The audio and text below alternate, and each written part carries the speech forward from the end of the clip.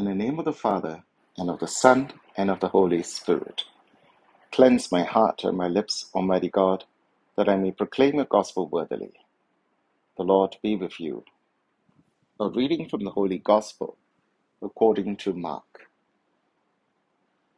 On leaving the synagogue, Jesus went with James and John straight to the house of Simon and Andrew. Now Simon's mother-in-law had gone to bed with fever, and they told him about her straightway. He went to her, took her by the hand, and helped her up, and the fever left her, and she began to wait on them. That evening, after sunset, they brought to him all who were sick and those who were possessed by devils. The whole town came crowding round the door, and he cured many who were suffering from diseases of one kind or another. He also cast out many devils, but he would not allow them to speak, because they knew who he was. In the morning, long before dawn, he got up and left the house, and went off to a lonely place and prayed there. Simon and his companions set out in search of him, and when they found him, they said, "Everybody is looking for you."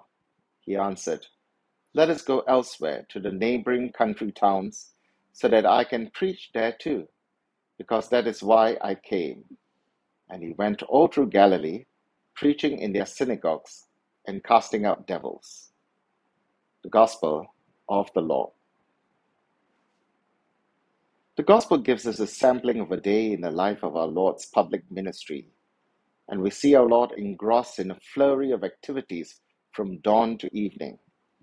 Yesterday we are told it is a Sabbath, which explains our Lord's attendance in the synagogue service, where he encounters the man possessed by an unclean spirit. The Sabbath was a day of rest, but our Lord doesn't seem to have the privilege of resting as he encounters one person after another needing ministering. To be fair, our Lord observed the Sabbath in public as he confined his miracle of healing to the privacy of Peter's home by healing his mother-in-law. But then after healing, she seems to break the Sabbath as she begins to wait on them. But serving the Lord does not violate the Sabbath prohibition, just as service and worship of God does not break the Sabbath rule. In the evening, when the Sabbath is over, we see people emerging from their homes and making their way to the Lord. In Jewish calculation, a new day has begun. As the sunset mass is seen as anticipation of the Sunday liturgy, the crowds flock to the Lord in the evening before Sunday as a foreshadowing of what Christians would do in the centuries to come. And instead of the demon-infested synagogue where Jews would visit to spend time in reflective prayer and study the scriptures, the crowds flock to the house of St. Peter, whose dwelling, the new church, has now been transformed into a house of prayer.